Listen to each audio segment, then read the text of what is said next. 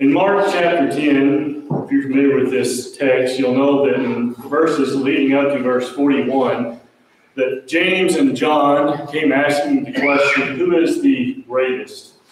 And in verse 41, we really have a reminder from Christ about not focusing on who is the greatest.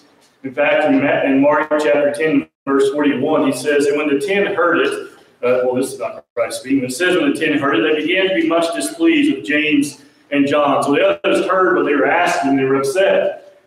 And wouldn't you be upset if you had others who you're working with asking who's the greatest?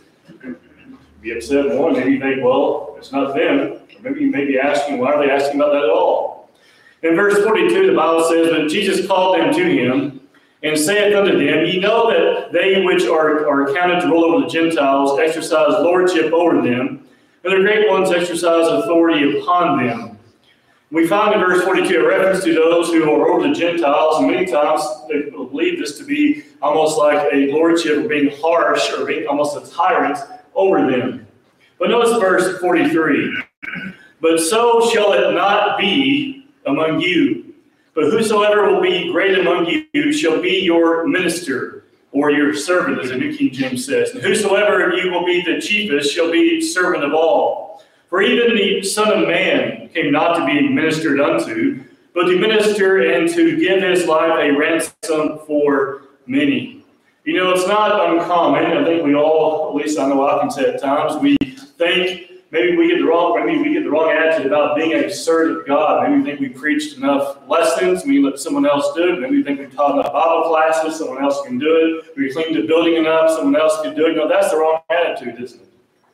We find in verse 41 and following, Christ tells us here in verse 43, it should not be so among you, meaning we're not to be leaders like those mentioned in verse 42. But notice verse 40, what else he goes on to say. But whosoever will be great among you shall be your minister. To be great in the kingdom of God really is a reference to the idea of being a great minister or a great servant in the church.